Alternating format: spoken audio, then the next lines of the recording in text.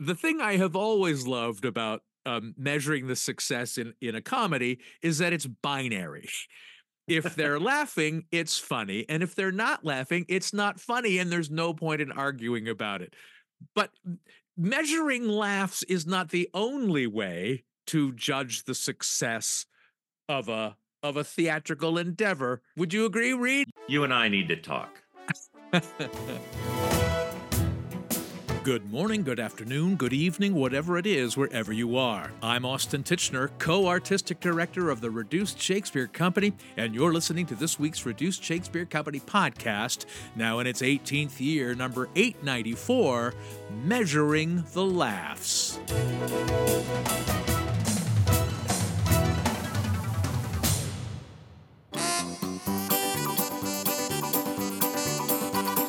We're embarking on a bunch of performances of the complete history of comedy abridged this winter and spring of 2024, which is the script my co-author and co-artistic director Reed Martin and I were born to write. Reed and I have both been busy with separate projects during the pandemic, and we don't get to talk as much as we'd like. So we're thrilled to be touring together in the next couple of months and talking about one of our favorite topics, comedy. The reason this occurred to me as a point for conversation is that I just finished my second year playing Ebenezer Scrooge at the Goodman Theater's Christmas Carol. And in the first year, when I was replicating the original guy's performance and going out there, all I had to go on was whether I was getting the laughs. Whether I was getting the laughs he was getting or whether I was getting any of my own new laughs. And thankfully I did, and I was, and that was all good. But this year, being more comfortable playing the role, I realized I don't care if I get the laughs anymore because I know I'm going to get them. And there's other things that are more important playing Ebenezer Scrooge, you Well, know? and the Christmas Carol isn't, yuck, yuck, yuck either all the way through. Right, exactly. That's really not the reason that you're there. To be playing the role, but it occurred to me how does one measure success? Like we talked about this in a drama. Oh, they're sitting quietly. We must be amazing. Yeah, are we amazing or are they just bored? Yeah. How do we know? Yeah. Well, I'm not answering the question. I'm talking around the question. But also, you want moments where there aren't laughter. It's exhausting for the audience in a not pleasant way if they don't get a break. Yeah. It's the same way we design our shows. There's fast moments, there's slow moments, there's big laughs, there's little laughs. There's in all of our shows, we try to have moments of some degree of levity and seriousness or sweetness or um Well, you just came off of 4 performances of our Christmas show, which I didn't get to do because I was doing Scrooge. But it's that same question of people want, particularly in a Christmas show, poignance along with the laughs, and measuring poignance is a hard thing, but you can feel it in the room. yeah, well, our big finish, Little Nutsy, the elf nutcracker, is a big funny crowd pleaser. The moment right before that is when we all kind of uh, have a realization about what the holidays mean to us, and that maybe our viewpoint was a little narrow, and it's a very sweet, heartwarming, non-funny moment at all. Yeah. And I think that sort of helps the following moment be even funnier. This is how sweet, how heartwarming. Oh, and now a big laugh and we're done. Yeah. No, that's a great way to say it. It's the quiet moments that make the laughs land harder and better. Yeah. The one that always takes me by surprise, we're about to do we're about to do winter and spring performances of the complete history of comedy abridged, and the one that always delights me in that is the turn at the end of the song I laughed till I cried, when you can hear the audience, they've been laughing through the song, and then the song turns right at the end, and it's not a kind of a oh, but it kind of is. It's this sigh, this exhalation of, oh, that went away I wasn't expecting. Yeah. Well, and a lot of comedians have said this, and I think, in the last 10 years, I've thought about it more than I used to. Part of it is teaching film comedy, but that comedy kind of opens up the heart Yeah. uh, when you're laughing, and it's like satire. Why are cartoons such a good medium for satire? Well, they're non-threatening, and you're laughing. Oh, and there's a message, and you don't feel defensive about it. Right, your sort of heart and mind have been opened by the laughter. Not like we've got any huge, profound messages, um, but so if your comedy does, if you're trying to make a point, you can often make it better through comedy than trying to beat somebody over the head with the message because people get defensive. Well, 100%. And I've talked about this many times, and I'm sure with you as well, how tragedy for my money is a much overrated genre because it's just the same thing for 3 hours. And it's not just my heart and my mind is closed off to whatever it's supposed to be telling me. But in a comedy, I relax and I'm much more willing to go on a journey in a comedy than I am in a tragedy. Well, and in the same way that we have serious or touching moments in comedy, one of the reasons tragedies are so hard to sit through is sometimes they're completely humorless. Right. And I think you're going to have more impact if you find your moments of levity, little laughs, things that are amusing. Um, Again, just because it's different, and then maybe you're a little more open to the more serious moments. But have you ever seen a funny Chekhov? I have not seen a funny Chekhov. I'm told they exist. I No, I haven't seen a funny Chekhov, and they're very hard to do. And I've seen funny moments in a Chekhov, but I've never seen a fully funny Chekhov or a fully real Chekhov because Chekhov is so hard to do. His short stories, and I learned this over the pandemic because I read some short stories, and I read George Saunders' book, a swim in a pond in the rain, which is just a fantastic book. But anyway, um, those Chekhov characters have to be so lived in, and if they're not, even if the actors are fully trained and amazing professionals, they look like high school kids play play acting these characters. It because Chekhov gives you everything you need in a short story, but he doesn't in a play. And unless the actors are perfectly cast, it's high school play acting and terrible. Yeah, and who wants to see that? The best tragedies I've ever seen was Paxton Whitehead playing Richard III, in which I played Yes, My Noble Liege, Mm, at the Globe in the summer of '85. He was hilarious. I bet. Absolutely. I mean, it is a funny role if it's done right, but I think that's a good example of it's truly a tragedy and it's truly very funny. Hello. As far as I know, I'm Weird Al Yankovic, and you're listening to the Reduced Shakespeare Company podcast.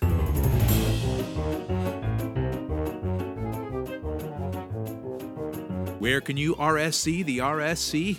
We'll be performing the complete history of comedy abridged at Pepperdine University in Malibu this February 2nd and the Grand Center for the Arts in Tracy, California on February 4th, Hillsdale College and the Dogwood Center for the Performing Arts in Michigan on March 21st and 23rd, and the American Theater in Hampton, Virginia on April 12th and the Hilton Performing Arts Center in Fairfax, Virginia on April 13th, 2024.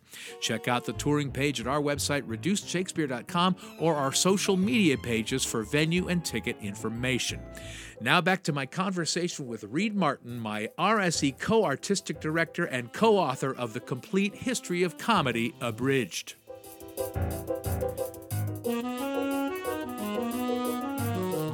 You've been directing a lot of productions in colleges, not all of which are complete laugh fests, but I think they're all generally comedies.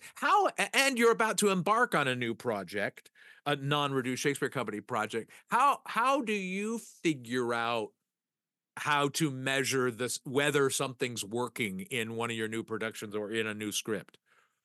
Well, I tell the actors, if I'm directing a Reduced Shakespeare Company show, that's a different thing because I know where the laughs are intended to be and where they aren't. Right. Um, But well, what did I direct most recently? I directed Clue, the stage version, not the musical version, which I'm told is horrible. This is the newer non-musical stage adaptation of Clue, which is hilarious. Um, but it gets back to what you said earlier in our discussion today, in which we've said many times, is you honestly don't know until you've got an audience. This new show I'm working on, there's a lot of stuff that we're laughing in rehearsal, and I've been doing it long enough to know these are not all going to be laughs with an audience, but there's also going to be things that we don't necessarily know are funny. So um, I think, yeah, I think I've been doing it long enough that I can see where most of the laughs are at least intended to be. Whether we can get those or not is Right. another question. But also the trick of getting the laughs means you have to have those moments of quiet, those moments of reflection or dramatic urgency that creates the tension that the laugh is the release to, right? Yeah, well, and that's good writing. So the play is written well, Yeah. you can see that coming. And as a director, I find things, the actors find things like, okay, keep that. I don't think that was necessarily in the script, but that's good. It also comes back to, tell the story, be honest about it, right? And then if it doesn't get a laugh, it doesn't look, we're not sitting there with egg on our face, we're being honest. And I think we agree the best laughs are the ones that come out of sort of honesty, reality, sincere performances. Yeah. Um, and then I also with the cast, I mean, you can do this in college. You can't do it really professionally, but well, the Reduced Shakespeare Company does because we're the ones performing it. But I give notes through the whole. I mean, in college is a learning experience, and I'm directing a comedy. I give feedback all the way through up to closing night, and it gets sharper and sharper and sharper. Yep. Particularly college, the students are learning. The second or third week of performances are so much better than opening weekend because we learn a lot about what's funny. I'm also there's just an exactness about language in verbal comedy, so I try not to give line readings, but I absolutely will give you, here's a word that you need to emphasize. Yeah. I'm going to try not to tell you how to do it.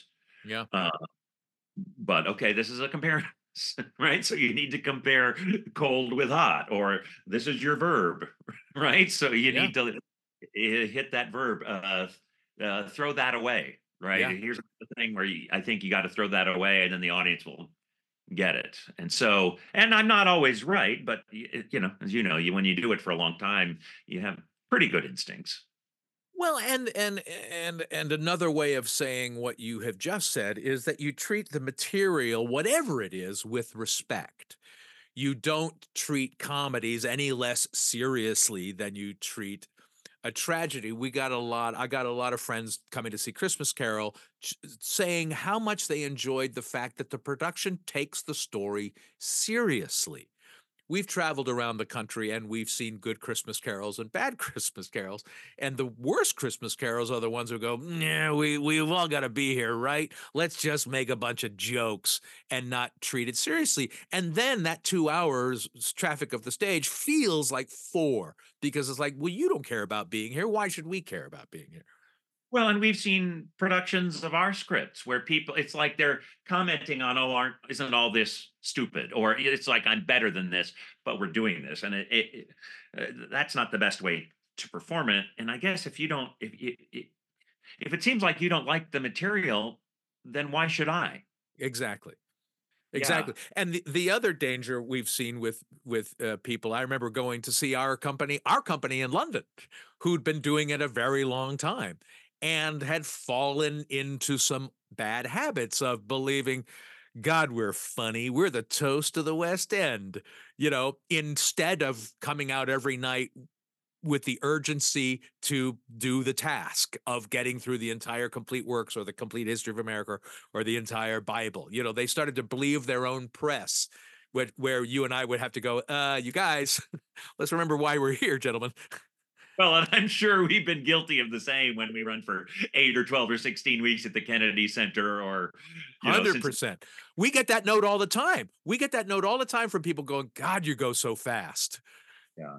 And our joke response, but it's true, is that, well, we slow down for the good jokes, but it's also a good note. Slow down. The audience is hearing this for the first time, and you're saying it for the 8,000th time. Yeah. Good notes. Take your own notes, I guess, is the note I'm learning here. Yeah. Well, and it's not all about laughs. Yes, there's laughs that if you pause, you could get, but you don't need it, right? Save it up for a bigger, keep moving, and you can sort of skip over two potential smaller laughs and maybe get a really big laugh at the end. That sort of thing is also useful. Yeah, not all laughs are created equal. Yeah. That's it for this week's Reduced Shakespeare Company podcast, except for one more thing, which I'll share with you in about 60 seconds, so stick around. Send us your comic insights via email to feedback@reducedshakespeare.com, or throw a comment to us over on the socials or on our own actual website, reducedshakespeare.com, or visit my website, theshakespeareans.com. You can also follow Reed Martin on Instagram at reed.martin.33. Thanks, as always, to that ridiculous clown Matthew Croak. Web services by Ginger Power Limited. Music by John Weber and GarageBand. Our random fan shout-out this week goes to Richard S. Lyons. No reason, it's just random. Special thanks to that musical clown who's halfway to an EGOT, Weird Al Yankovic. And as always, thanks very much to you for listening. I'm Austin Tichenor, 894 2,680 seconds of the Reduced Shakespeare Company. And now I'll leave you with that song I was talking about earlier, I Laughed Till I Cried, from the Complete History of Comedy Abridged, recorded live at the Cincinnati Playhouse in the Park.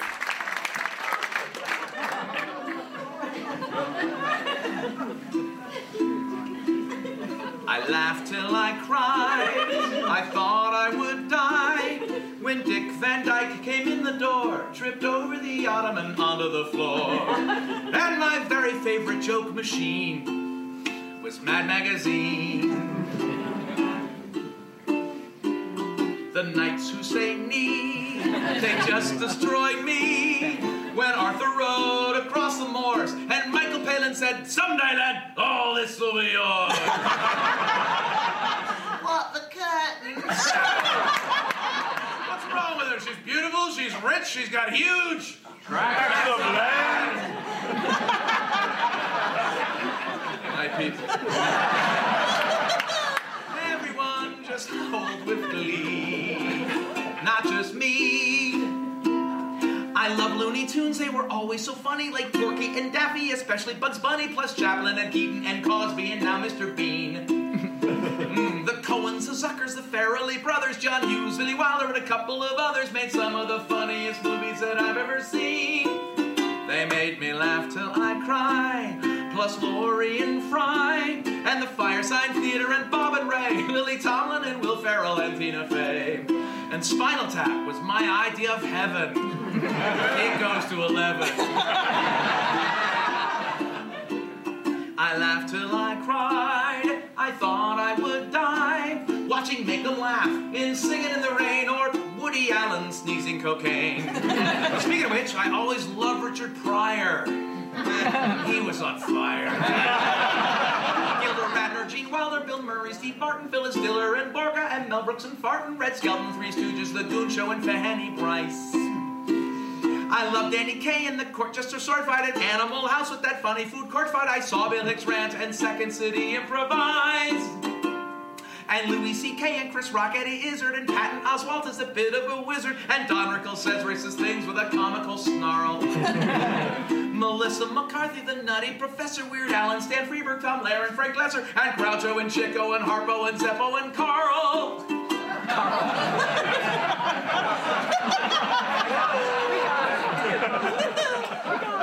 I can wait. The great Peter Sellers, so solemn and silly, and Ricky and Robin and Whoopi and Billy and Jonathan Winters forever had me on the floor. Ooh, and Carol Burnett, who was funny and generous, Mae West, Dorothy Parker, and Ellen DeGeneres, and Rhoda, and Mary Tyler, and so many more.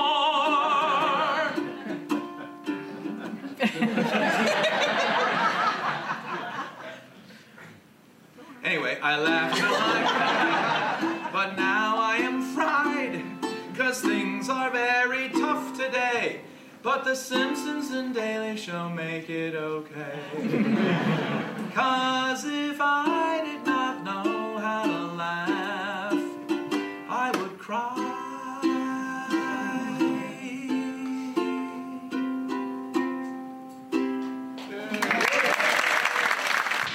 This podcast is a production of the Reduced Shakespeare Company, reducing expectations since 1981.